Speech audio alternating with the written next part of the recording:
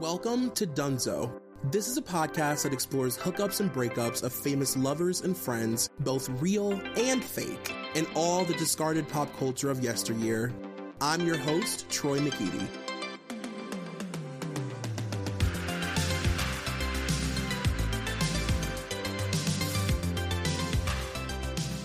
You guys, welcome to whatever episode this is of Dunzo. It is me, Troy McKeedy, and I'm so fucking excited for today's episode. Woo! You have no idea how long I wanted to talk about this sweet, sweet, divine angel on my podcast.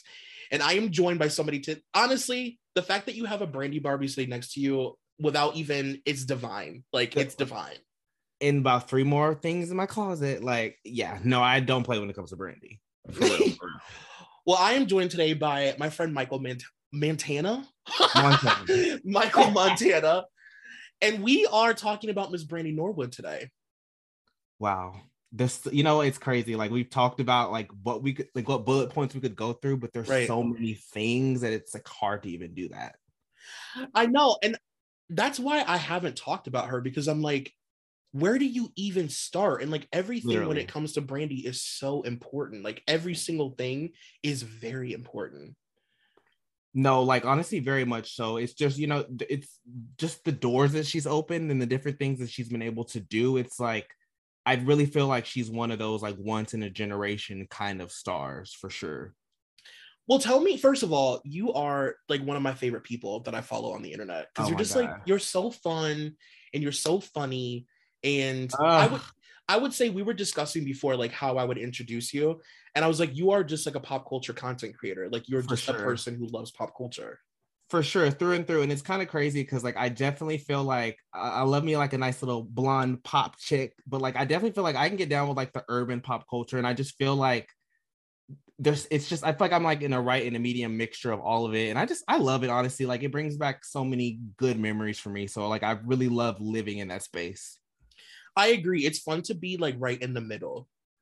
Yes. You know what I mean? It's because there's so many things from urban culture that kind of cross over to I feel pop culture and mainstream culture, but I feel there's still so many gems left in urban culture that didn't get those crossover moments that I feel like us Black people know about. So it's kind of it's interesting for sure. Yeah, and it's interesting to see when you are versed in both, it's interesting to be able to know the references that are being stolen from Black culture, to be oh, cool. The girls are doing Janet this year. Fun, literally. Oh, that was a Mariah run. Oh, right. This choreo's giving Maya. We know what you're doing. Yes, exactly. So tell me how Brandy was introduced to you. How did you become a Brandy fan? So definitely I was I feel I was a post 90s kid. I was born right in the middle of 95. So my earliest memories actually include literally Brandy. It was, reruns of Moesha, the Cinderella movie, the doll. I honestly thought that she was this. I honestly thought that how we would associate Barbie with being Barbie. I literally thought that she was a Black living Barbie. It was that crucial to me, that serious. Listen, I don't blame you for having those thoughts. I still am convinced that Brandy is a Black Barbie that walks amongst us, honestly. Literally. And it's insane because, again, I feel being that young and kind of seeing how many different spaces and places because Brandy would be, because you'd see the Cinderella and then you turn on 106 in Park and her videos would be on there. So it's kind of it's crazy, the visibility. I think I definitely felt super duper seen, and she wasn't a super duper pal, she wasn't a light-skinned girl, right. And I feel that was also, it was really important to see somebody that was my complexion for sure, because I just feel sometimes those women were not given that the correct amount of the correct platform per se. Yeah, I would agree, especially at the time. And the way that Brandy was marketed was so unusual for a Black girl, and especially for a dark-skinned Black girl with braids. Yes, the braids. What? To be marketed as a good girl princess. The Black girls never get the princess edit. Never. And that low-key definitely bit her in the behind later on, career-wise. And it's like it's just like one of those, like that's one of those things. It's like the whole Disney machine thing where you want, good girl gone bad, quote unquote, the BS that they've been trying to give girls for all this time. Mm-hmm. Yeah. Yeah, it reminds me, I've referenced this a million times, but when I talked about Christina, I learned during like the Lady Marmalade stuff that like everybody was really upset that everybody looked so sexy except for Maya, because Maya was like the young Black girl in the group and nobody had any expectations that she would be like a good girl. So it was like, no, Maya can look like a French whore or whatever, and it's fine. But Christina looking like that is not okay because she can't be a whore. And that was very much the vibe. Yeah, and it's insane. It's very much insane, like that was even like the thought process back then. Yeah. I mean, in Loki, not even back then, still is to a lot of people. I can't, that's insane. I have no words for that still. Did you have a thing that you like? Did you gravitate more towards her acting or more towards her music, or like what was your thing? Man, I definitely think that it definitely had to be acting. But I think that I was introduced to her acting through the Cinderella movie. So it's kind of like almost as like the acting with her singing went hand in hand. Like it was like, and I just remember thinking that she had a very beautiful tone that I felt like was like pretty, like just, it was really pretty and very different than what I felt like I had heard other R&B singers, the TLCs of the world and the other, it was more, I feel like other R&B singers were very much more soulful, but I think Brandy definitely had like a childlikeness to her voice, like younger Brandy. And I feel like that's kind of what got me into her, really, really into her. And, I remember having my mom having the Never Say Never album. Yeah. So I don't know why I thought that was like an extension of literally the Cinderella movie because I was so young. Right. But that makes sense though. Like honestly, it makes sense. There was a period where even outside of the movie, Brandy was still being marketed like as a princess. Yeah. Yeah. So it made sense that she would then play the princess because she was the princess of R&B. Like literally.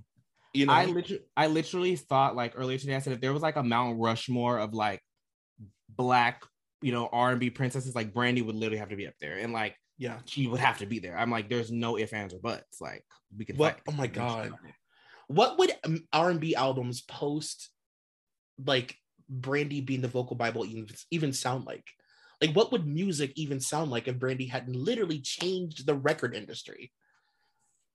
It's crazy, and I think especially with like Full Moon, especially, which I think it just celebrated its 20th anniversary, I think last month. The girls I still feel like referencing that today. Oh, yes. Like I want to say that it was Rihanna who talked about like listening to Full Moon during her Good Girl Gone Bad era and being like, I listen to that every single day. And I honestly feel like, come on now, we all know Good Girl Gone Bad was like the Rihanna album that took her to that next level. And I can't imagine how many other girls are still low-key pulling from Brandy, and like a lot of other people would know. Oh, for sure. Absolutely. And not even the girls. Like I remember even reading when I was looking at her Wikipedia, like Adam Lambert has said that that Maroon 5 listened to Full Moon to like mix their music. Like I think that album is one of those albums that people walk into like a producer's office and say, I want you to help me make this album for me. And what is so crazy about it, I feel like, when I listen to it, I'm like, it is so crazy that you can take something from 2002 and it literally sounds so fresh now. And I love a good dated sound or whatever, but I listen to a lot of those older sounds and I'm like, this sounds like 2002 through and through. But like that Full Moon, there's some songs on there that I'm like, this could have come out today and literally smashed. Oh, for sure. I also hate myself, by the way, for saying Adam Lambert instead of Adam Levine. I want everybody listening to know that I caught that. I'm ahead of the joke. You can never pull one over on me, okay? You're about to, well, actually, you said... Hey, Troy, just a quick update on that episode. Dead. Let's start. I want to start with like 90s Brandy. I want to get into this through the guise of 90s Brandy. As you mentioned, like sweet angelic voice, baby girl, braids, overalls, like side pony Brandy. I would like that. Yes, very much that. Very much that girl, like baby girl Brandy. It's crazy because like I honestly, now that when I look back at it, I'm like, wow, she was really young. And I mean, a lot of, her peers in her same age group were really young. And it's crazy to think that like she was so young coming on the scene or whatever, but like she's stuck around since then still. But I honestly look back at that, and I'm like, damn, that's really crazy that she was able to kind of break through, because like for every Brandy, there's so many other young Black girls that were just not pushing it and making it like they could have been. Oh God, that's such a good point. Because I always say that Brandy is like, before Britney, Brandy was Britney. I'm so happy you said that. I was literally thinking that today, because I was like, there's always going to be those girls that we look to be the sweethearts and to be like the role models and whatever. And then, we see what happens when they grow up, whatever. I think what I could compare this to now is like JoJo Siwa being like coming out as gay. I feel like she's going through that era where I'm like, now hold on now, child. I was here last week and I saw this whole Target row was JoJo Siwa. And now she got this little section. I'm like, I definitely feel like she was just like an angel almost. Seriously. Yeah. Like that's what it really felt like. Yeah, it's really, honestly, it's hard to explain the mania around Brandy as an artist. And like you had said earlier, like how visible she was, that she was all over the place. She was everywhere constantly. And not only was she really successful in music, but like she was a sponsor girl. Like Brandy was SpawnCon the house. Brandy was literally everywhere. Booked. Those CoverGirl ads I look at, and I'm honestly, I remember seeing like those ads like when I was younger, and being like really amazed, because there's just certain things when you grow up and you're Black that you feel like are not necessarily 100%, especially growing up in the time we did, are not 100% attainable. Like I feel like that was like, oh my gosh, like I was like, is she, like she's a cover girl? Like I honestly, a doll. Right. I honestly, like that to me is like, it just seems like that gave me a lot of hope growing up. Honestly, I have to say it really did. Yeah. And it should be noted, she was the first ever Black cover girl. And she was the first Black girl to do so many things.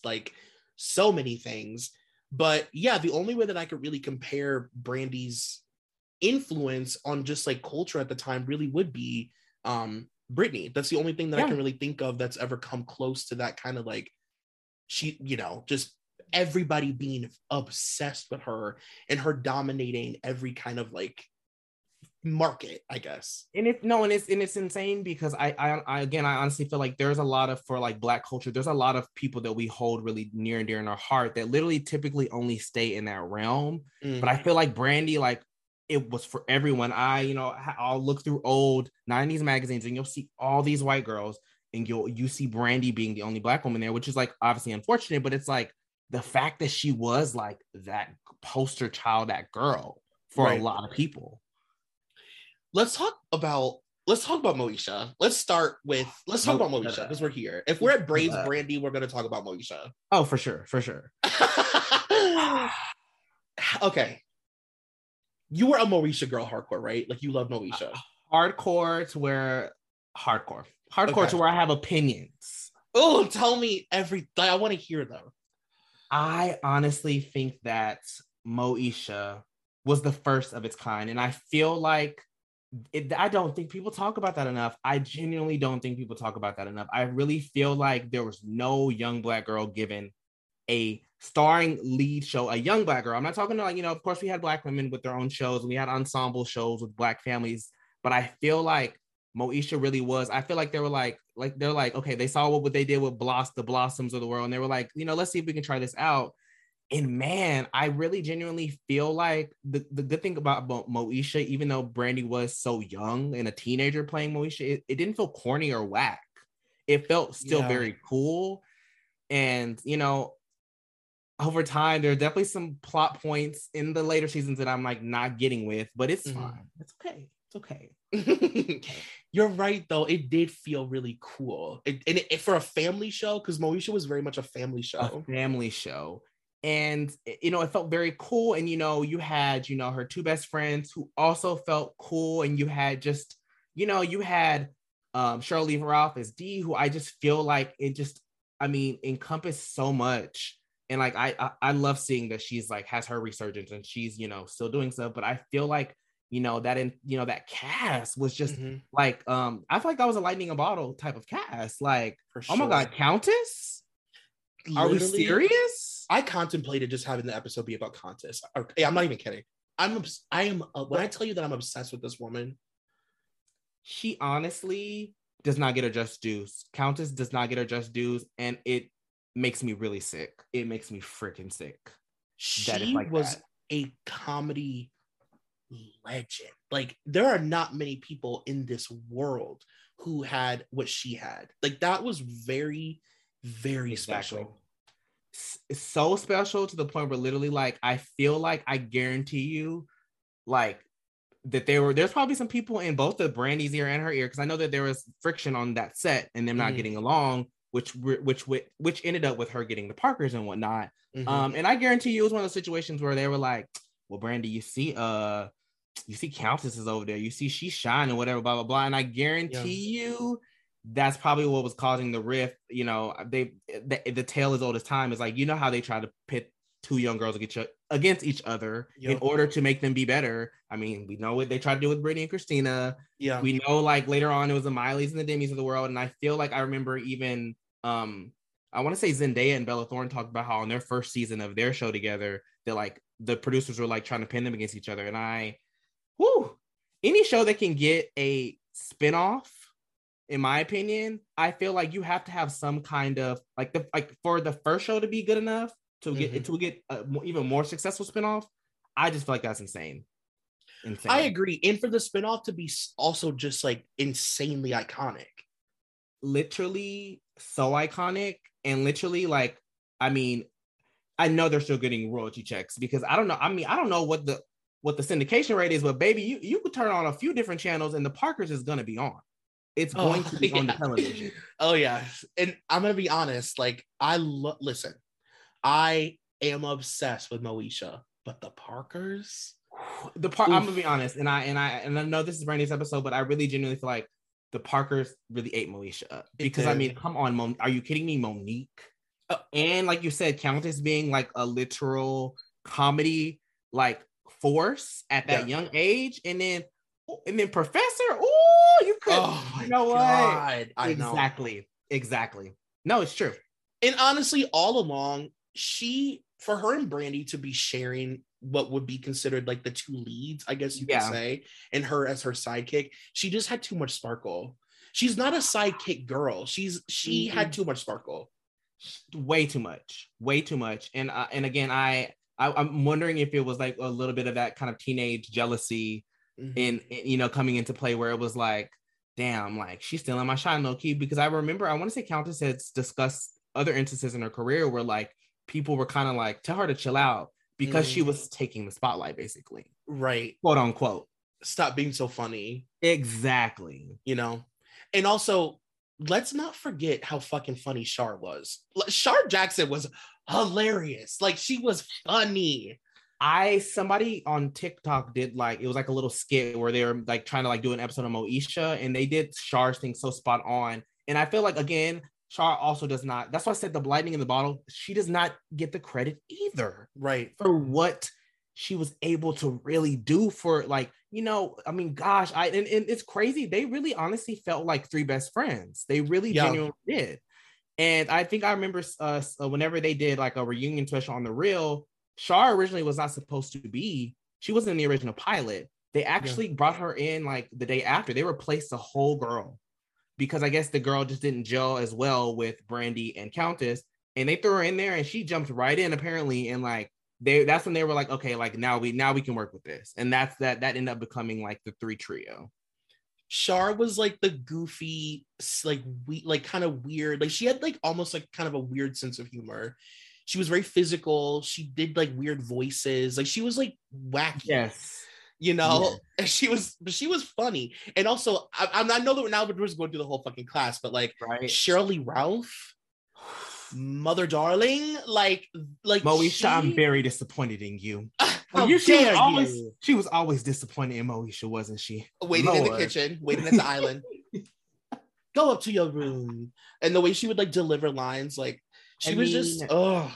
It's insane because man, like again, that's why I'm so happy that you know, she's gotten in with this new role with Abbott, because I genuinely feel like as if, you know, I feel like we know what Black famous is. And right. I remember her talking about it recently, saying that she understood that she was Black famous. And I honestly feel like as if she should have been in starring roles a long time ago. I feel like Shirley Ralph has always kind of had to play against somebody. And I feel like I'm happy to see her finally get into a very mainstream successful role now. And I feel like a lot of younger people are starting to learn about how iconic she is, for sure.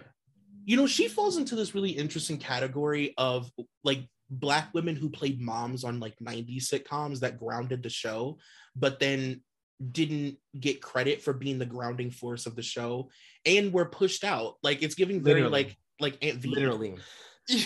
No, honestly, I definitely agree with that. I definitely feel like a lot of people would give that to Felicia Rashad. They would give it to Jo Marie Payton from Family Matters. They would give it to, you know, Lisa Landry, you know, but I don't feel like they necessarily give it to her. And it's insane, especially given the fact how big Moesha was as a show. It really is insane to like know that, actually. Yeah. And they did replace her, didn't they? Or am I making that up? I don't think they replaced just about everybody else. I forgot to mention Fresh Prince Janet, but I don't think they replaced her. I think she might have been the only Black TV mom that was safe. Okay. Because you know, one thing about them is they was gonna replace somebody. Right. It literally, like, they didn't even care if she looked like, it didn't even have to be a remotely similar woman at all. They literally were like, okay, we went dark skin, we'll go light skin this next time. Right. Or vice versa. Like, I didn't even realize until like a few years ago that like the last season of Family Matters, they replaced Harriet. I didn't even know that. Yes. And I was like, oh. I said, I'm sorry, but who is this high yellow heifer? I'm sorry, that is not my Harriet. She's like the best example of being like, she was so grounding on that show, like her faces and stuff. And then they were like, well, we can replace you. We got you. We have our goofball. He's wearing suspenders. We'll do something else. Yeah. And obviously, you guys listening, we are just jumping around. Like we are. There's so much to cover when it comes to Brandy's career that we're just jumping all over the place because there's all of it is iconic. One point that I wanted to make up, and I want your opinion on this. So tell me if you think I'm reading too far into it. So, like, I always wonder why specific Black girls are able to like cross that boundary. I always call it the Whitney Houston boundary, like that 80s Whitney thing where it's like, oh, like she's a quote safe Black girl. Like we can let her into our living rooms. And I always thought, obviously this is a good transition to get into Cinderella. Yeah. But I always thought Brandy's relationship with Whitney was even more special for that reason, because Whitney understood her on a level that like literally nobody else in the world could, because she was a palpable, soft, agreeable Black girl that society had decided was like okay. Yep. And man, when it boils down to it, I think that the reason why they were her and Whitney were both able to do that is because I feel like during those eras in their career, they were soft-spoken, and I think that they didn't necessarily. I think that like they were like the word is palatable, and unfortunately, Black women that you know white mainstream media felt like were too finger wagging. They felt like they felt like they couldn't relate to that, but you know, and it's unfortunate that Black girls have to, you know, be forced to be soft like that. I mean, even though that's probably a part of their actual character, but I guarantee you that they were both told to lean into that more, softness of it all. And I mean, not only, I think for Brandy too, and I feel like for Whitney too, is like the cuteness factor of it all. I mean, Brandy was very like, just very face structure, very different, very soft, very beautiful. When, you know, you go look back at old Brandy interviews and you're like, you want to literally give her a hug because she just seems so genuine and so sweet and so innocent. And I honestly think that's why. I really do. That's such a good point. They both always read when they were young as like baby girl. Yep. As sweet, docile, young, innocent baby girl. Exactly. And it's crazy because I don't even feel like I feel like for Brandy's, Monica, and as the streets call Monica, they call her Gunica. Monica was always, because she was from, she lived the street, like she was from the streets or whatever. And I feel like she couldn't even fake it if she tried.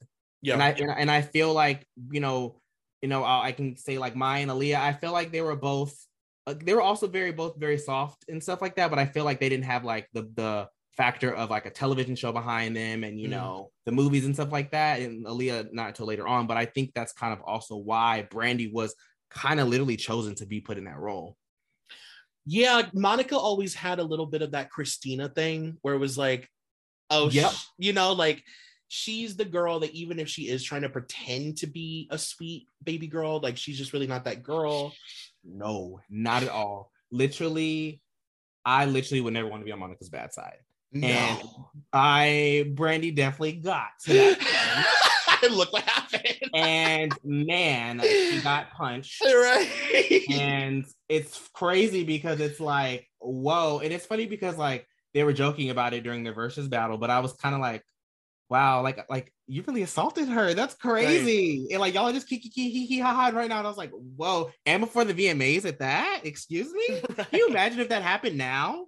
Oh my God, can you imagine? Oh my God, the world would stop. Somebody would have been able to film it. Oh, you're so freaking right. Because it happened backstage. Everybody was watching that happen. Wow. And now they have the cameras everywhere where you can see every little angle. Oh my God, can you imagine? Some girls would be in trouble if they did that back then. She punched Brandy. Like, what? Like, Monica really is that girl. And I love her for it. And I do too. And I mean, it's funny because like, again, every now and again, you'll literally hear people on Twitter just call her Gunica because there'll be a moment, she'll be on the show or something and something will happen and her reaction will be so very real. And everybody's like, Monica can never be fake. She can't. No. Even during verses, like the whole time, like she wasn't like mean, but you could just very clearly see the moments that she was annoyed with Brandy, or if Brandy was like dancing too much or singing too much. You could just see it. Yes. Oh my God. I was honestly, and I think that's probably why that for me was one of the most entertaining ones of all, because there's so much history there and there's so many different ups and downs because like, oh my gosh, there's so many ups and downs. But like, again, Monica literally, it's like she would just be looking back at Brandy like, girl, if you don't stop. And like, Brandy was like in her own world. You could tell Brandy is just so kind of flighty and like flower, like she's a little hippie girl, like to this day. Yes, like just free spirit, enjoying the moment, vibing, has no idea that she's being mean mugged, None at all. Literally none. Let's just skip to The Boy Is Mine. We're here. Let's just do it. And it's insane because again, it's that to me, like as a young person, like I remember seeing that video. I want to say that I had like a VHS tape of some sort. You know how they did like wow, that's crazy. They would put 4 videos on a tape and we literally were just like replay. And now it's like, girl, what? But I think I had one. I had one of those, and I remember watching that over and over and over. And again, it was crazy to me to see 2 Black women like be. I mean, oh my God! Like, I mean, that song literally like played all the freaking time. Like, I'm like, it literally was like, it reminds me of like the summer when like Blurred Lines literally went on, and you're just like, okay, like please turn it off. And I can appreciate a lot more, but back then it was like, oh my gosh, you hear a little harp coming in and you're like, oh my God, here it is. Here it goes in. Yes. Wow. And it's what a great, fantastic song. And honestly, it's insane because as big as R&B legends that Monica and Brandy both are, that's their only, I want to say that was their like only Grammy. That was the only Grammy that either of them ever won, which is insane because Monica's had several R&B peaks and hits. Right. And like, I mean, she's been able to resurge and come back too. And and that to me is like, I remember, I want to say that on, I don't know if it was something special, but literally Monica was like, me and Brandy will forever be lumped together because that is literally our only Grammy that we've ever won. And that's why, honestly, fuck the Grammys. Honestly, fuck those people. I mean, to be honest, very much that. Or I mean, or whatever politics or crap was really happening back then. I mean, I don't know what they're trying to do now with it. I don't know if they're ever gonna like fully have like people's trust or whatever. But like back then, I'm like, okay, now how's Mariah going home with nothing on some of these nights where she was literally peaked at, like, she sat on top of the Billboard chart all year long, and you're telling me this is how many she took home? It absurd. Just doesn't make sense. And it's almost, to me, like, a lot of times, just because I know that some of the Grammys presidents have been very chauvinistic, that they literally were like, oh, you're a powerful woman, let's knock you down a peg, which in my opinion is why they literally, like, I'm like, why is Beyonce not? Never mind. Okay. Literally, it makes, there's no logic behind it, and that's why it's so frustrating. So frustrating. And so frustrating. And again, I mean, again, for us to literally know how impactful, especially like, you know, Full Moon was, and then not winning anything is insane. But I was telling this to you in one of the points was that, like, they had initially recorded that together, and it just, they were not vibing. So they had to, Monica had to go back later on and do her other parts. And it's insane because both of them, they only performed that song together one time, and that was at the VMAs, but both of them would perform it separately. And I'm like, you know that the beef has to be something special for y'all to be like, okay, we're not going to perform. I mean, back then everybody was still watching TV, so I'm pretty sure there was so many more late night shows, so many more award shows that they could have performed that at. And I honestly wonder, like, oh my gosh, would the song would have been even bigger if they would have been able to do that? But I honestly, like, think that, in my opinion, I think that was one of the bigger, like, female duets. And I feel like that, like, kind of gave the start to, like, later on for, like, what was the one? Trust with Monica and Nicole. I feel like because of that song, everybody wants to duet with Brandy or Monica or because I mean, Brandy's doing all these songs with all these artists that grew up on that. Right. And they're like, who do you want to collab with? Brandy? And it doesn't matter. I mean, I know Janae Aiko did a song with her. Brandy will pop up on all these younger R&B singer stuff. And I'll be like, wow, you're really that girl that these 20-somethings want you to hop on their song. And she loves the younger girls that appreciate her the same way Whitney did. The way that Whitney loved, like, the way Whitney used to just pop up at fucking Destiny's Child shows and shit alone. Like, she, you know, like, she loves the girls. And it's crazy, and I think that's one of the reasons why, like, I also have a huge affinity for Whitney too, because she was such a strong supporter. Even back then, when I feel like it wasn't even, like, super popular to be that way. Like, now, I obviously like, you know, girls want to save face and be like, oh, I support other girls, but it's really not. It really wasn't ever giving that. And she was very genuine with it, and I think that's another reason why that rift happened. Because from my understanding, Brandy has gone out later on and said stuff like, you know, she wasn't even that close to her. Like, Monica wasn't even that close to Whitney or whatever. And I honestly feel like that is I feel like that's like Brandy and, like, with her protection of Whitney and, like, how she feels like she guards Whitney so close. I think that's literally why I think that she just has this weird feeling towards Monica for that. I don't know if it's animosity or what, but you remember right before Whitney died is when they did their second duet. It was It All Belongs to Me. Oh yeah, yes. The one that we were all like, yeah, like, I'm like, oh, y'all could not come up with something better than this. I know. It's like you really want to support it and love it, but you just know that it's not giving what it could give. Right. But that came out right around the time that Whitney passed. And I remember there was, like, that whole, like, thing where it was like, you know, Monica was talking about what Whitney said to her. And I think that, like, I don't know why. I think that really pissed Brandy off. I just feel like that really made her mad for whatever reason. Because she was so guarded with her and so just wanting, you know, Whitney for herself.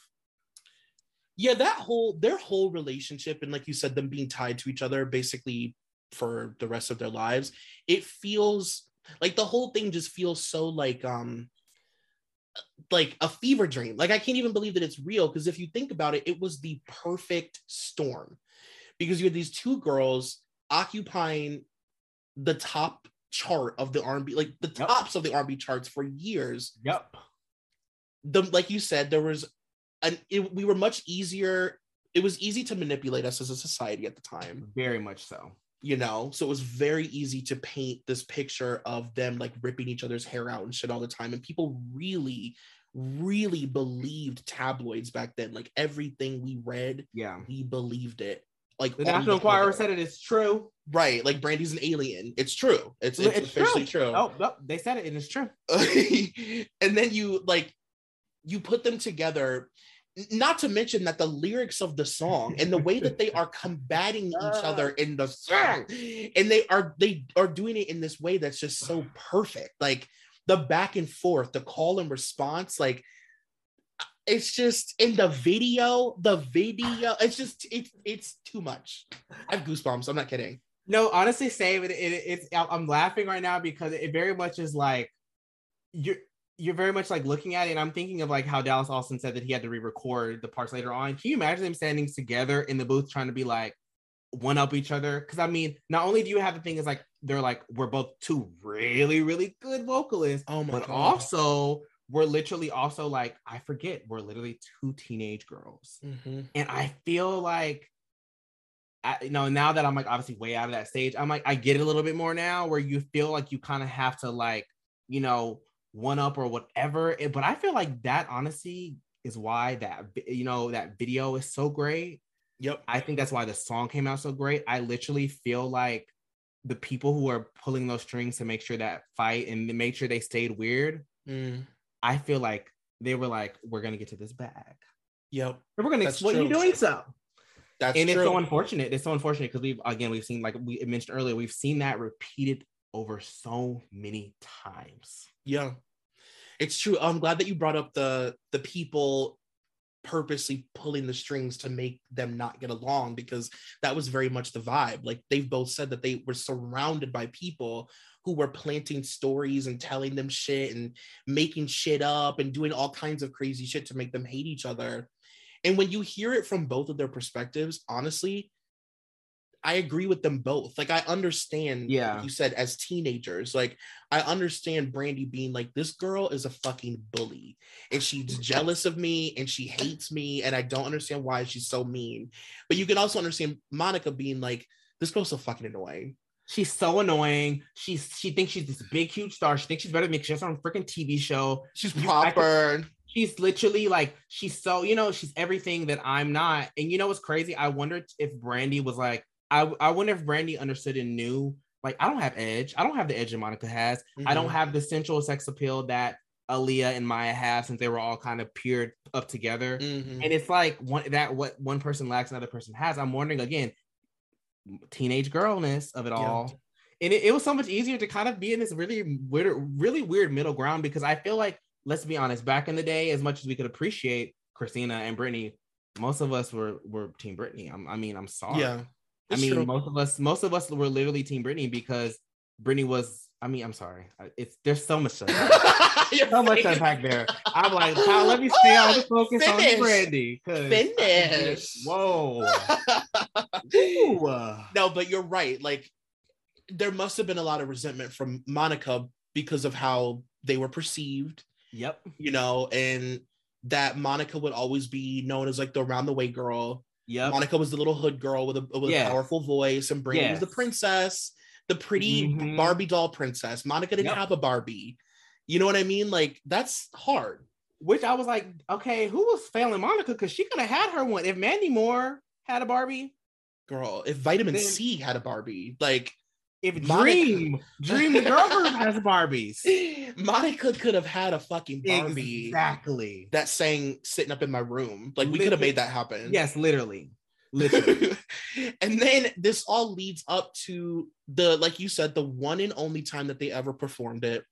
And I've watched this performance thousands of times. I mean, honestly, I could tell you every beat, every step, like every light cue, and just the tension, they did not want to be anywhere near each other. And the way that they performed that song the one time played out exactly as it was intended. It's perfect. Perfection. It's literally a perfect performance. And like I said, I wonder how many freaking people made sure that it happened that way. I wonder if, you know what I mean? It's so easy. It's so easy to manipulate and tell teenagers things. And like, oh my gosh, I can only imagine what was being said. And then the whole literal, like, her literally assaulting her before going on stage. Like, it's like, how do you even like perform with somebody like after that? That's insane. I know. If you guys haven't watched this performance, you have to just, I mean, literally YouTube Brandy and Monica, The Boy Is Mine Live. It's the only time that, well, there's ones from like 20, 30 years later, but obviously that doesn't count. Yeah. It's the one performance from that time period. And you can tell that Brandy is like shaken up. Like you can just tell that some crazy shit just happened. Yeah, she was trying, she was like, let me keep my space, but let me do what I need to do and let me get the staging right. But like, I don't want to get popped again. Yeah. They won't go anywhere near each other on stage. And it kind of it's like funny because I remember they won. I don't know if this is before or after the VMAs, but no, it had to be after or after. I think the Grammys the following years they won. And again, it's like, they won and like Brandy just takes a beeline to the stage and just runs on the stage. And like Monica has to catch up to her. And it's kind of like, you know, Monica's like sitting back like, here she go. Bitch. Here she go again. Like, here she go again. And it's funny because I think that's like, they mentioned that in Brandy's Behind the Music special. And they like do the little, because like, you know, there's no camera phones, smartphones. They do the little, where they do a little white spot. And it's like, you just see her just like running to the stage. And it's like, you know, Monica's like, golly, I will never. Yeah. She's like, I cannot wait to do another song that's not this song, so I don't have to deal with this anymore. Right. And you know, Brandy went up on stage and like thanked God and was like such a princess about it. And, literally, you know, like it's relatable, but also it's relatable from Brandy's perspective too, because she never meant any, like Brandy is the most harmless, like, especially at that time when she was just a little like fairy, a little like Tinkerbell. Oh my God. Like she was, and Brandy still is, even she's such a free spirit and just so like, I don't think people really understand how like kind of hippy dippy she is. Literally it's insane because like, you know, throughout her career, she's kind of stepped into roles like that are a little bit more aggressive, like as far as like the tone and stuff. Because Moesha was very girl next door, very sweet, you know, cute. You know, she stepped later on into like Chardonnay with, you know, From the Game, and then she did Star, where she played a similar role, and then just the recently maybe possibly deserved cancellation of Queens. I love the Black women on that show, but I'm like, Lord, y'all could have done my girls better with the writing. But again, like it's always interesting for me to see her embody those kind of roles, because like it's so hard to believe sometimes. Like I'm like, I am like, oh my gosh, like, but no, you're Brandy. Like you're giving like, you know, like you're giving. Her vocals are like a hug. Yeah. Oh God. Her music like is like a hug. Like it really is not giving. Like I remember, you know, Cardi B, like I think last week or 2 weeks ago, I sent it to you. She was talking about Right Here Departed, and I feel like that's not even like one of Brandy's bigger eras or songs, but I feel like that just goes to show that how much impact that she has amongst like this younger generation. Because like I wouldn't even consider that like a really big era for her. Right. Well, you brought up her voice. Should we talk about it? I mean, the thing is, wow. Truth be told, I think like as we saw a couple weeks ago when Mariah like enlisted her for her thing, I forgot what it's called. Masterclass. And I'm gonna be honest with you, I think that literally, I think Game recognizes Game.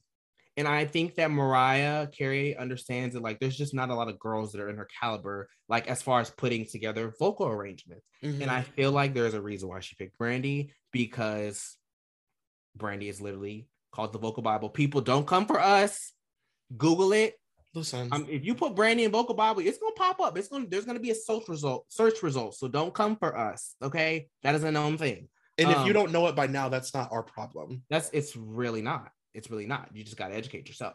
But I honestly again feel like as if, wow, I mean, even as you know, Brandy's voice went through a change when she got out of that puberty era, and she kind of her voice got this more raspy tone, and it got a little deeper, and it's insane because, you know, like, you know, when we talked about Full Moon, it's like she really was so intricate in the way all of that was put together. And I mean, oh my God, like I sit back and think about, there's a song on her album, Human, I think it's called Acapella Something's Missing, and it's literally just her voice. Like her voice is making all the beats. Oh my God. And I honestly, that song is so amazing to me. And like, I know Brandy doesn't like, she claims she does not like that album. She says she does not like the Human album. And I'm like, you know, you're entitled to your own wrong opinion, Brandy. That's fine. Right. But there's moments like on that where you just see her just, you know, come in and out of those, you know, vocal layerings and stuff like that. And it's crazy because I think that when people think vocalists and vocals, they think of powerhouse. They think that a person has to literally like have the Whitney kind of voice. They have to really like, you know, they have to give a Fantasia or something, you know, but I feel like there's layers to Brandy's vocal stylings, and like I'm just like her ear for being able to put different pitches and sounds and notes all into, I mean, come on, who is doing it like that? Well, it's literally genius. Like it literally is a gift. Like she was born with a gift. And like you said, when it comes to like her, like Mariah, it's like a game recognized game thing. Like Mariah understands that Brandy has a gift that you are born with and that you can't be taught. And the way that I would describe her layering her vocals, like the only thing I can even think that would be comparable would be the way Mykel used to beatbox all of his like all the layers, like the instruments and everything before he laid the track down, so he knew what it sounded like before. It's honestly it's masterful. Like it is watching a fucking person just do something that is so insane, watching her do it. Oh my God. Watching her record. It's insane. And I, you know, there's a lot of times where she'll be recording and she'll get bored and she'll go in the bathroom and she'll like sing a random popular song. I think I remember one time it was like she did like just impromptu cover of Diamonds by Rihanna. And I'm like listening to it and I'm sitting here thinking like, wow, I would never think that a person could interpret Diamonds and sing it like that. Yeah. It almost to me gave like a song that was a few years old, like new life. And she's done it so many different times over.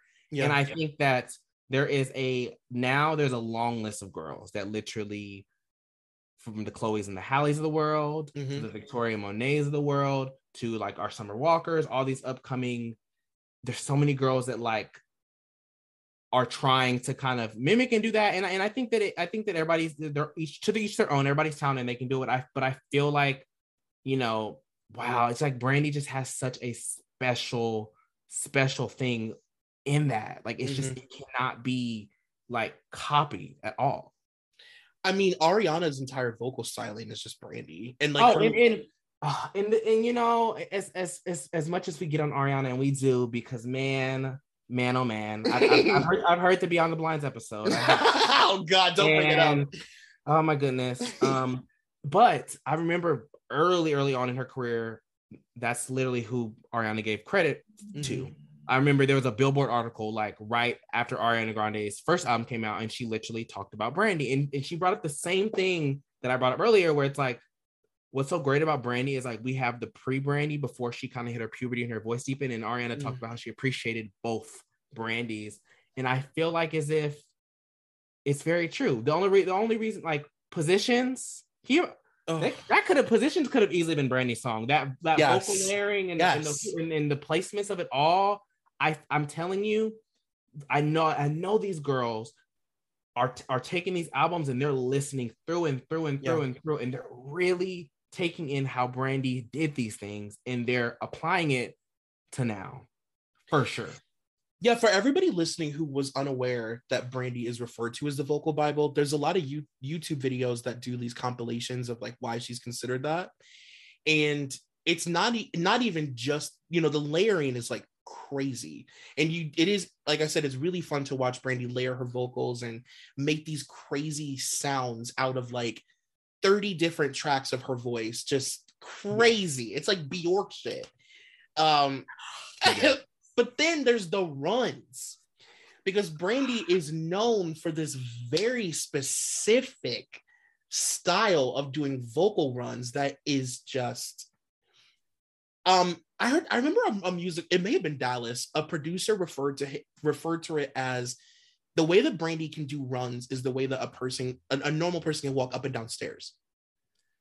Wow. Like she lands on each step. It's not like she hits every single note. Like most people, when they do a run, it's like that it's all over the place and they're up and down and they're all like, Brandy is hitting like thousands of notes hard.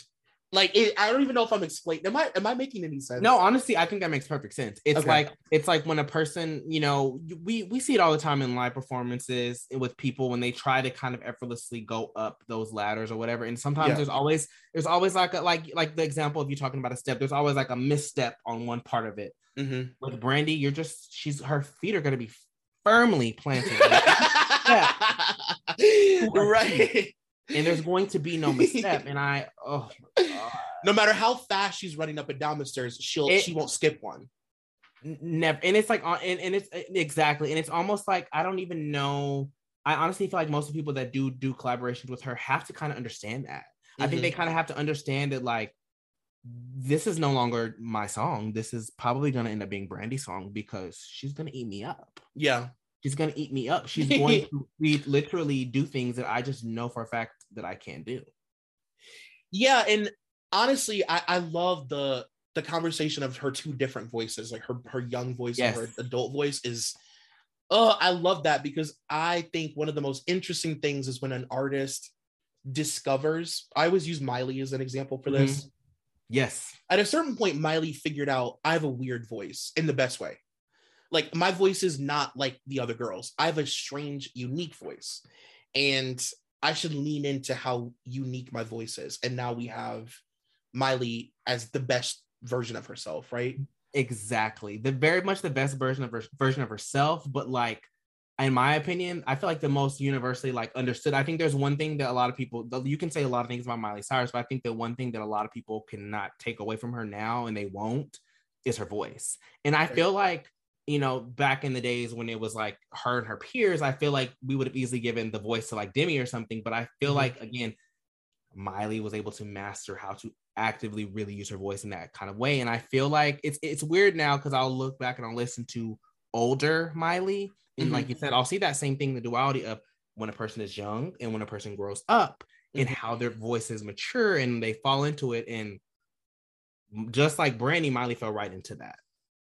Yeah. Also, Rihanna, I think, is a good example of that. Like, Rihanna at a certain point was like, oh, my voice is like weird and deep. And I'm so happy that she came to that realization and understanding, because I'll listen to, you know, Rihanna's first two albums and I'll be like, this is lacking a little bit of the sauce in the Riri flavor that we got later on down the line. And I think that like most like how young women, they get more confident as they grow up when they're singing. And I feel like that's how like stars are kind of like, you know, stars are kind of born and given, you know, people just kind of break their way up, where it's kind of like, I feel like we always, a lot of times people try to discredit female artists all the time as like, you know, a puppet or whatever, blah, blah, blah. But it's like, a lot of times when people, they try to master their craft, they get there. Yeah. And you're right. The difference between like a real superstar, like a real, like a superstar versus somebody who just is famous is, I mean, it is a journey. It's a journey. It's a journey. Like, looking back and being able to appreciate all the different versions of Brandy's voice and the different styles of music that she's done, it is a journey. And that's what makes it so great, versus people now who just like become really famous and are considered iconic or superstars immediately. And you're like, what? Like, you may want to release a follow-up album before I consider you iconic.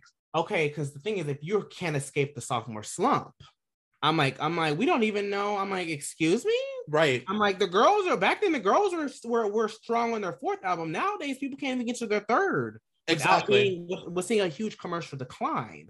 And there's also, you know, a lot of times not even growth with their projects. It's like the same project sometimes over and over. And yeah, no, very that part. Very that. Yeah, and I would also suggest anybody listening to this who hasn't maybe, you know, embraced Brandy's catalog in a long time, listen to Full Moon. I mean, like, you could listen to so many Brandy albums and really live, but like Full Moon to me is the one. It is the one. Like, for sure. The Rock and Roll Hall of Fame will be remembered forever. Like, changed music, you know, changed the music industry. That album changed literally, and this is not sarcasm. You can read about it on Wikipedia. That means it's true. That album literally changed how people record music forever. And I remember, you know, there's a point in time where I was like in high school, and I was like, you know, there was a point in time where I feel like we were not really celebrating Black artists like we are kind of now. I feel like we're kind of finally starting to get like R&B artists. You know, there's R&B artists touring. I feel like there's a point in time where breaking an R&B artist was really hard. So I would go back and I listen to that album, Full Moon, and I really think like, wow, like it's crazy to think that, you know, I remember feeling like not enough people were appreciating it for what it was. And now I remember when the anniversary of it happened recently, and I just remember seeing like my peers appreciate it. And then there's so many young people that, you know, when people do their little my favorite albums of all time, you know, they do little grids and stuff, you'll see Full Moon on there. And I'm like, and it's people younger than me. I'm like, baby, you were literally 1 year old when this came out. And it's just like crazy to me, because I feel like those types of albums just transcend time. Like I said, you can literally put some of those songs and match them up to like what is on the radio now on Full Moon, and you're literally like gonna have a hit, a smash. And that's crazy. Yeah. That's crazy to me.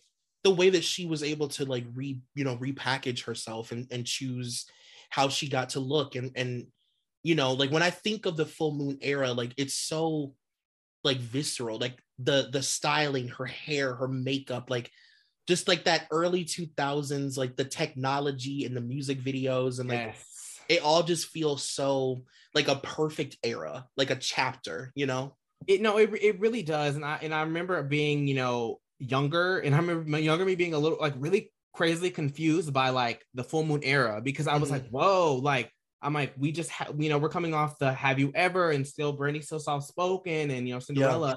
And like I feel like that was her true like step up to gritty and grittier. I mean, the look was older, her voice sounded older. I mean, the themes on it were like older. I mean, like, you know, she was talking about more sexual themes, more adult themes, but it felt like such a natural progression rather than just like, you know, how the girls step right into sex, like, and it's like have you know what I mean? It's like you can always tell when it's not as genuine. And you know, of course, a lot of us still enjoy and we don't care. It's kind of like, you know, for me, I feel like a person in a similar fashion that stepped into sex very easy. Obviously, we could talk about Dirty with Christina, but I feel like Britney smoothed herself from cutesy to sexy very sly and easy, and I feel like it worked because it felt genuine, and I feel like that's what Full Moon gave. Oh, that's such a good comparison. That's true. It wasn't like, hey, guess what, I got my clip pierced. Hey, everybody. No, literally it was like, I'm growing up with you, and I'm growing up with my fans, and I'm, you know, and I genuinely feel like, you know, when an artist tries to jump the gun on that, sometimes like it can come off very contrived. I think that's why a lot of us, like with like, for, you know, going back to like Miley, I feel like when she threw out Can't Be Tamed, we were kind of like, dang mamas, it was just Party in the USA 2 seconds ago. Like, what do you mean?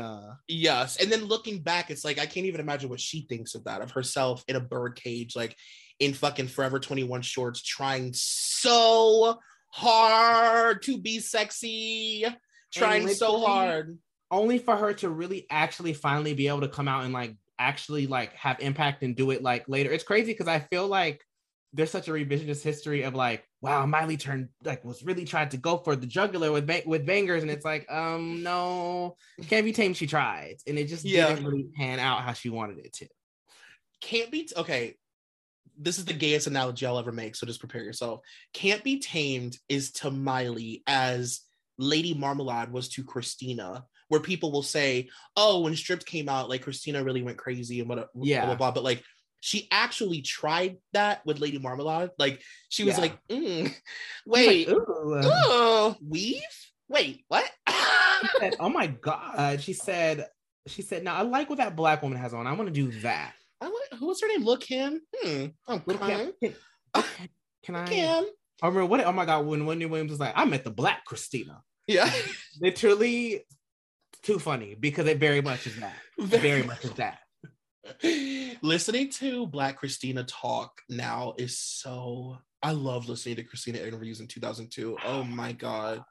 And you know, it's funny because it's kind of a thing that we all know that they do. Because I feel like there was even a point in time where like I started to hear that kind of, it wasn't a full-fledged black scent from Ariana Grande, but it definitely was like a, I want to be, I'm urban and I want to be this, and I'm cooler, and I'm at the hip hop R&B station, so I'm gonna be like laid back, and I'm right. Cool. Yeah. And I have baby hairs laid tonight because I'm at like a cool exactly. Very much that.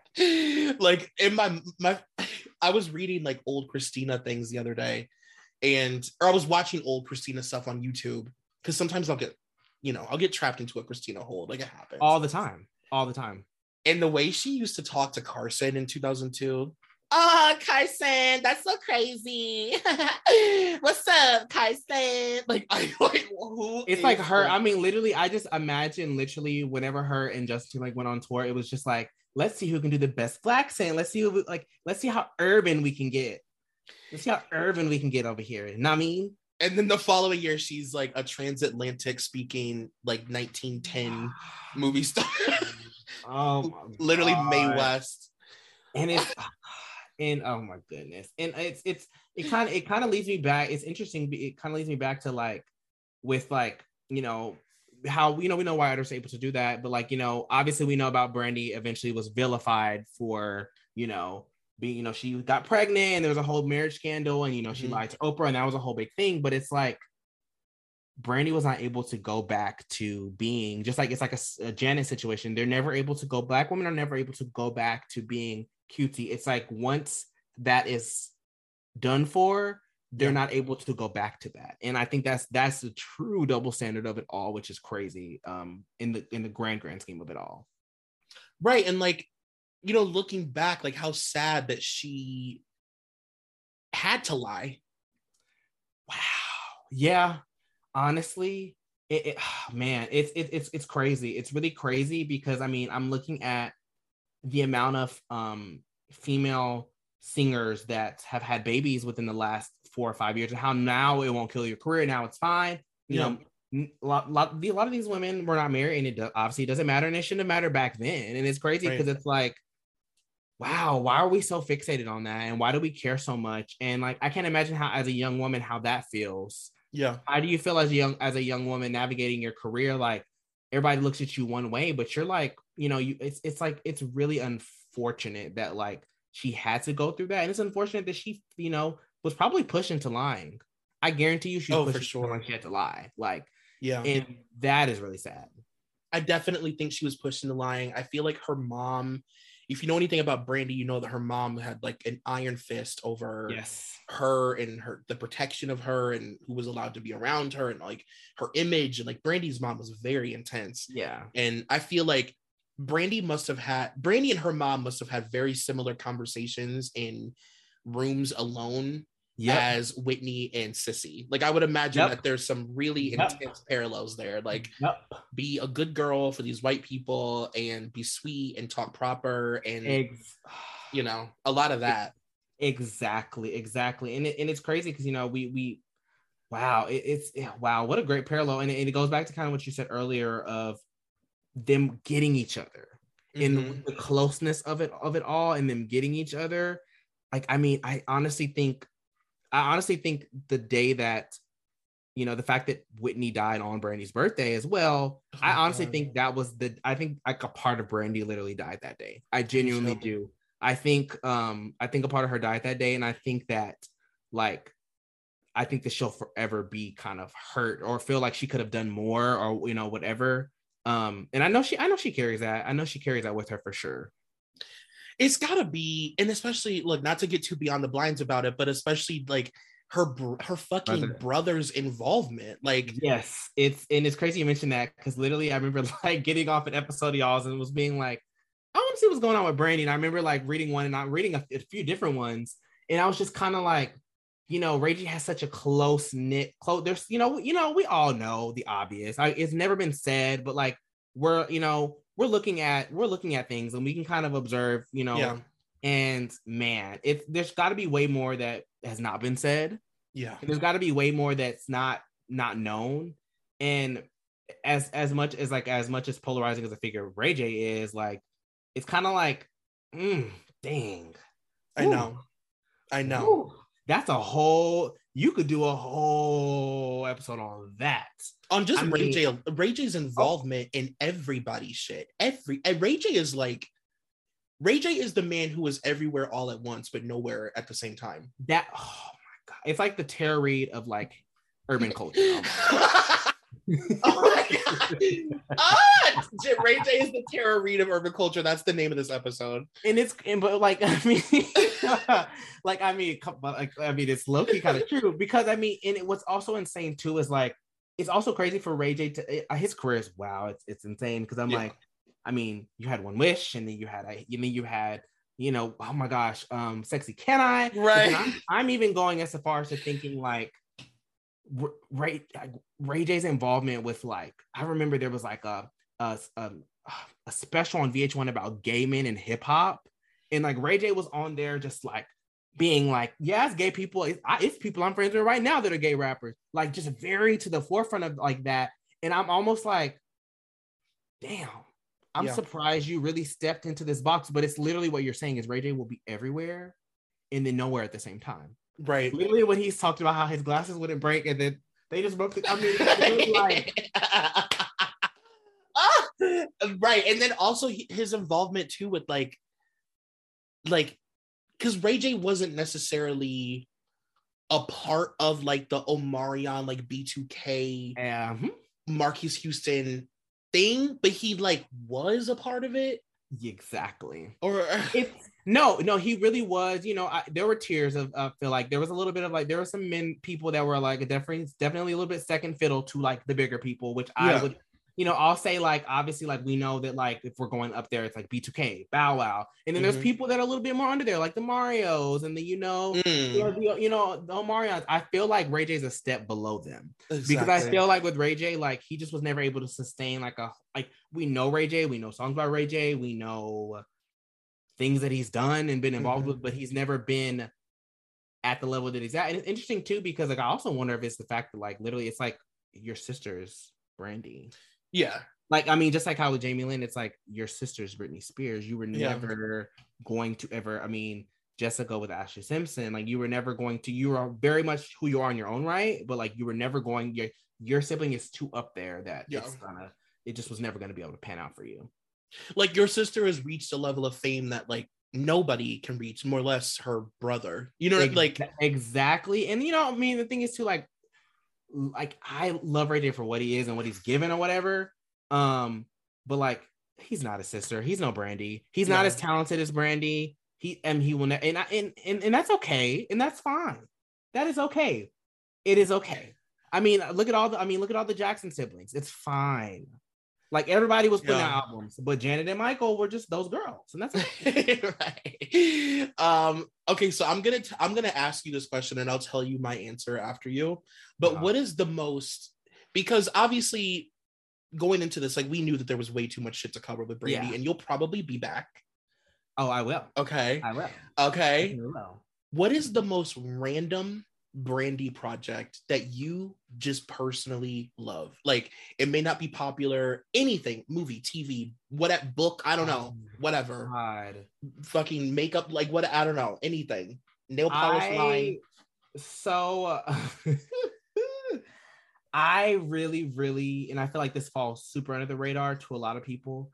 I really enjoyed Brandy's reality show on VH1 with her family. Bitch, that was my answer. Oh my fucking god.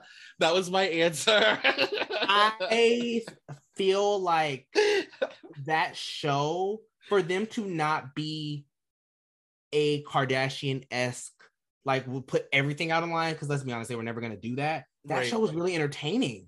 And I mean, they even tried to get a little project going, a little, you know, they threw together some songs as a family. The songs. There's a song on, I think I want to say this song's called, is it Lifeguard? I think it's called Lifeguard. That song is like, I'm like, oh my gosh, like what is, like, this is a great song. Wow, it's so crazy that you said that, because I never pictured you saying that. Gosh, yeah, that's my answer, truthfully. I loved that show. And it was interesting because it was like, so the theme of the show, it was called Family Business, right? Yeah, it was Family Business, yeah.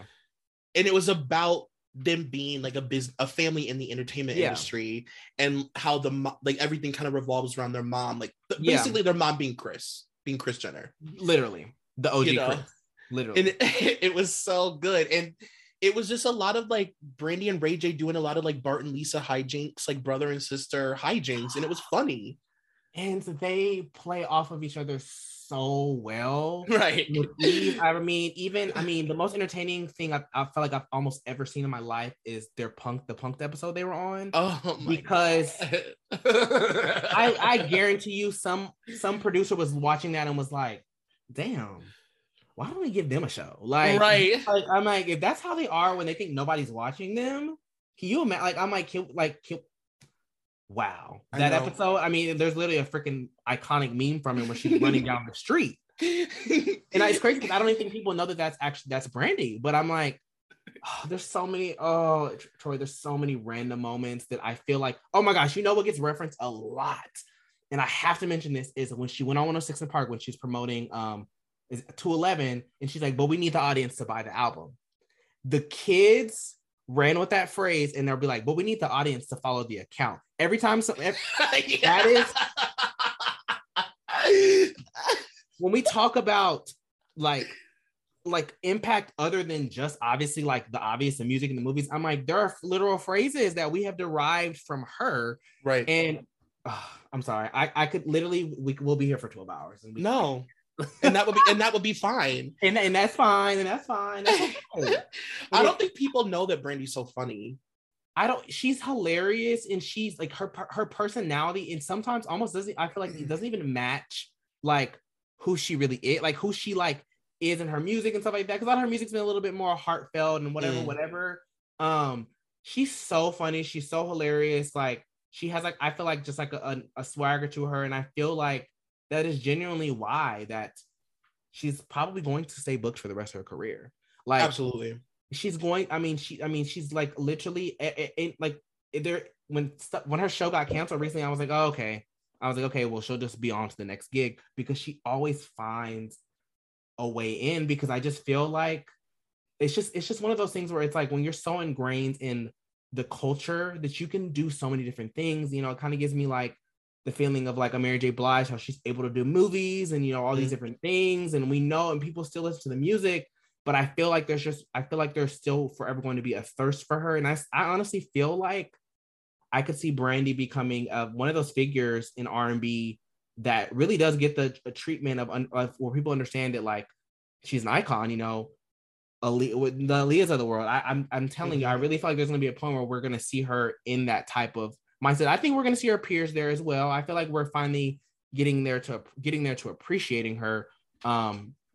And I honestly really look forward to that, because the more people that can understand how great that reality show was, and they can go back and watch it and enjoy like us, I'm like, baby, you're missing out on gems. It's giving gems.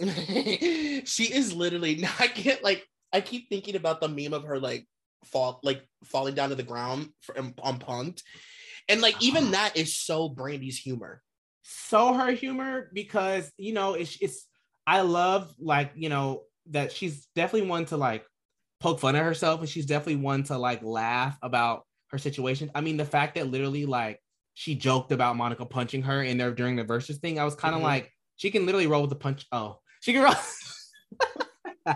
She can roll with the punches. No pun intended. Like, she can really roll with those punches, and she really knows how to like just make things funny, and just like, you know, I honestly really was hoping that show would do more seasons, but I mean, yeah. I can see kind of why she felt like, you know, she like that wasn't 100% necessary, but I honestly foresee like her future being very, very bright still. And I mean, she's like 25, 26, almost 30 years in. Yeah, and like you said, I mean, she's so ingrained, and it's like she is one of those people, like even more so than artists that we will allow to dabble in like movies and music. Yeah, she's the step above, where she has established herself in everything so intensely that it, like, I don't even think twice. Like, if I don't even think about it. Like, if Brandy says she's acting, it's because Brandy's acting. Yeah. And if she says she's doing music, she's doing music. Like, it's not even a thought in my mind. Like, Oh my god. Okay, there's one thing that I definitely feel like I have to mention, and I feel like this is also pretty important to me growing up is Brandy's appearance. And I know what you did last summer, or I still know what you did. I wasn't gonna let you leave until we talked about it, just so you know.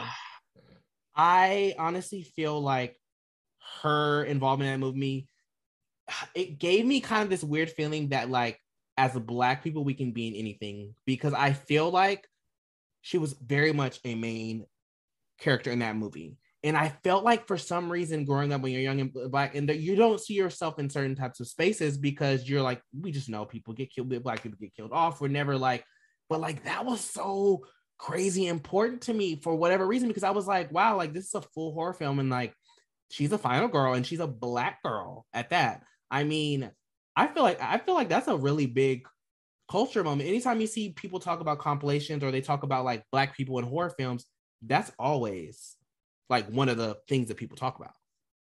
Her involvement in that movie, you describe it perfect. It is so special. It feels, I mean, now like it feels normal, but at the time, yes, for her to play, like you said, basically the second lead, let's be honest, like it's her and Jennifer Love Hewitt's movie, and she survives, spoiler alert, she lives. She's in the movie like a lot. Like she's not like I mean, she's in it almost every other scene. Yeah.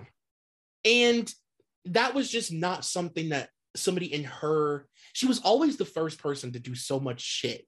Because then you had everybody doing the stuff after that. You had, oh my God, which Halloween film where it was like literally the blackest Halloween film I've ever seen in my life. Oh, it's Halloween Resurrection, I want to say. It's one with Tyra and like I think that's the one that they don't claim, where they're like, that's not canon anymore. Right. No.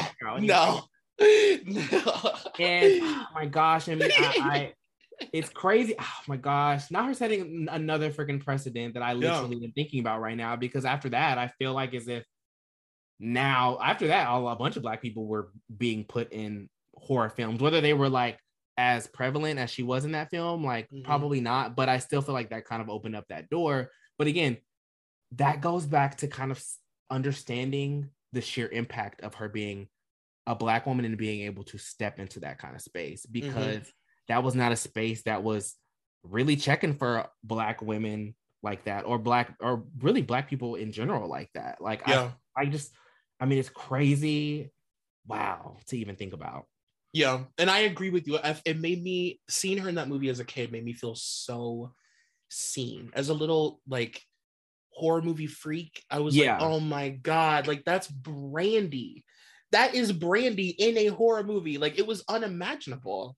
And it's insane, because I remember having kind of having the same feeling when I later on saw Keke Palmer in Scream Queens, when I was like, please don't die. Like, please live like Brandy. Like, I was like, y'all, please don't kill her. Like please, like, I don't want her to die so bad. Like, please make sure her character stays alive. And I mean, obviously, spoiler alert, people, she did. Yeah. And it's like, again, she paved that way for that.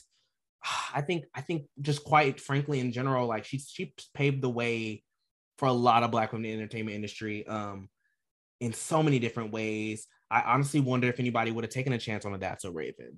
I honestly wonder if anybody would have let, a True Jackson and VP happen later on in Ant Farm. Now I'm like was watching something the other day where it was like it was like these two Black girls with the show on Nickelodeon as two Black girls leads in the show. I don't know if we would have been able to see that without Moesha, and like, I don't know if we would have been able to see that. And I don't know if people really truthfully understand the impact that Brandy has had.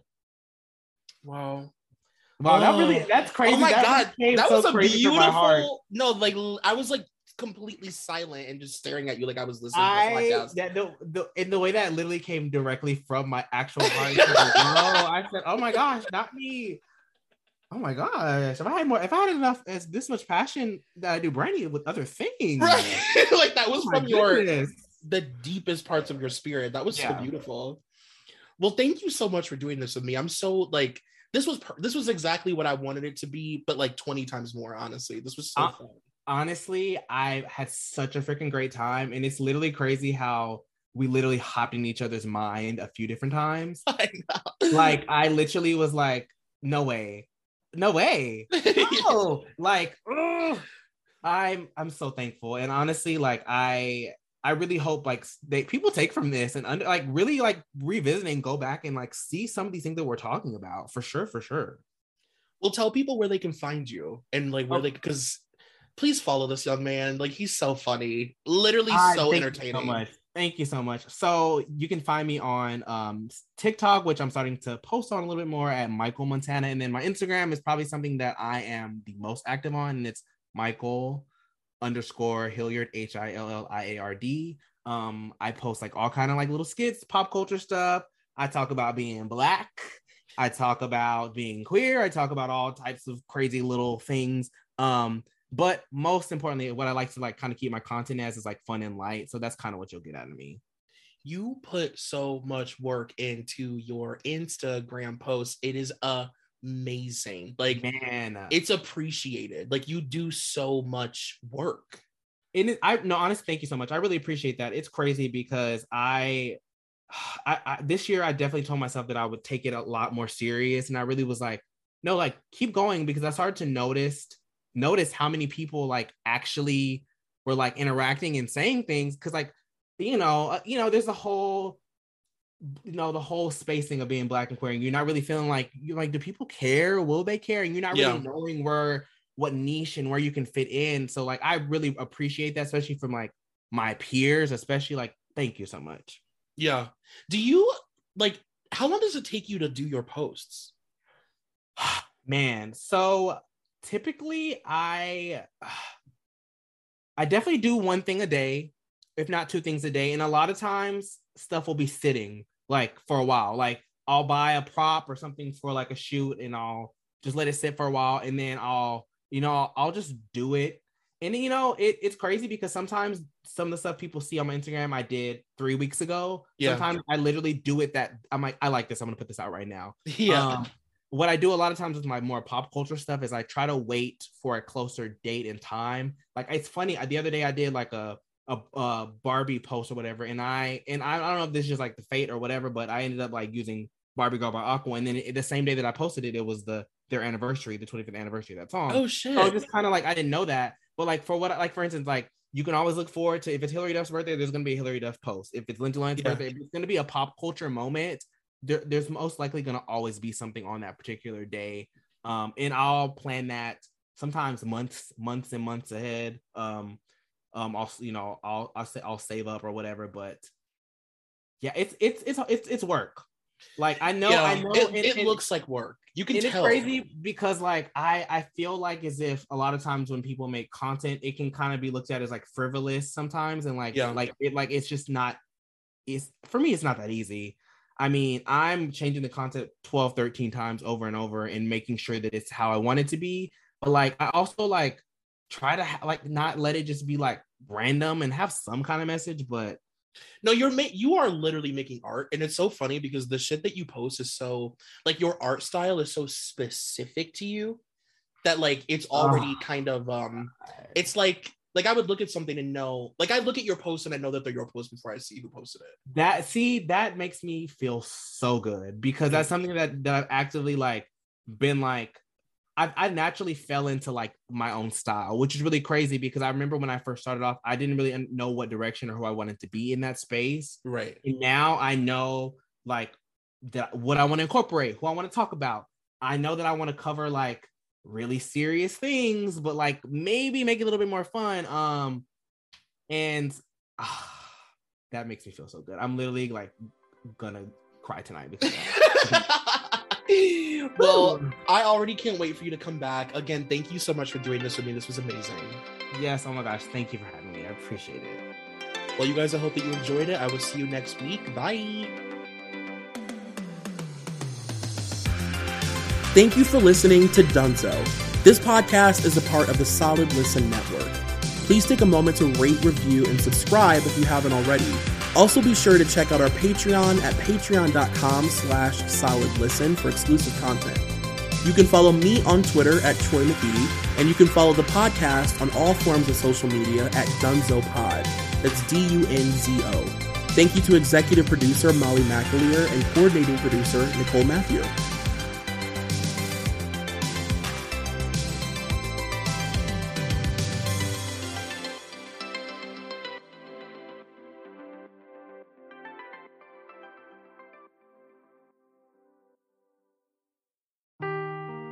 Seeking the truth never gets old. Introducing June's Journey, the free-to-play mobile game that will immerse you in a thrilling murder mystery. Join June Parker as she uncovers hidden objects and clues to solve her sister's death in a beautifully illustrated world set in the Roaring '20s.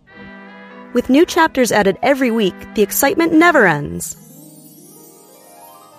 Download June's Journey now on your Android or iOS device, or play on PC through Facebook Games.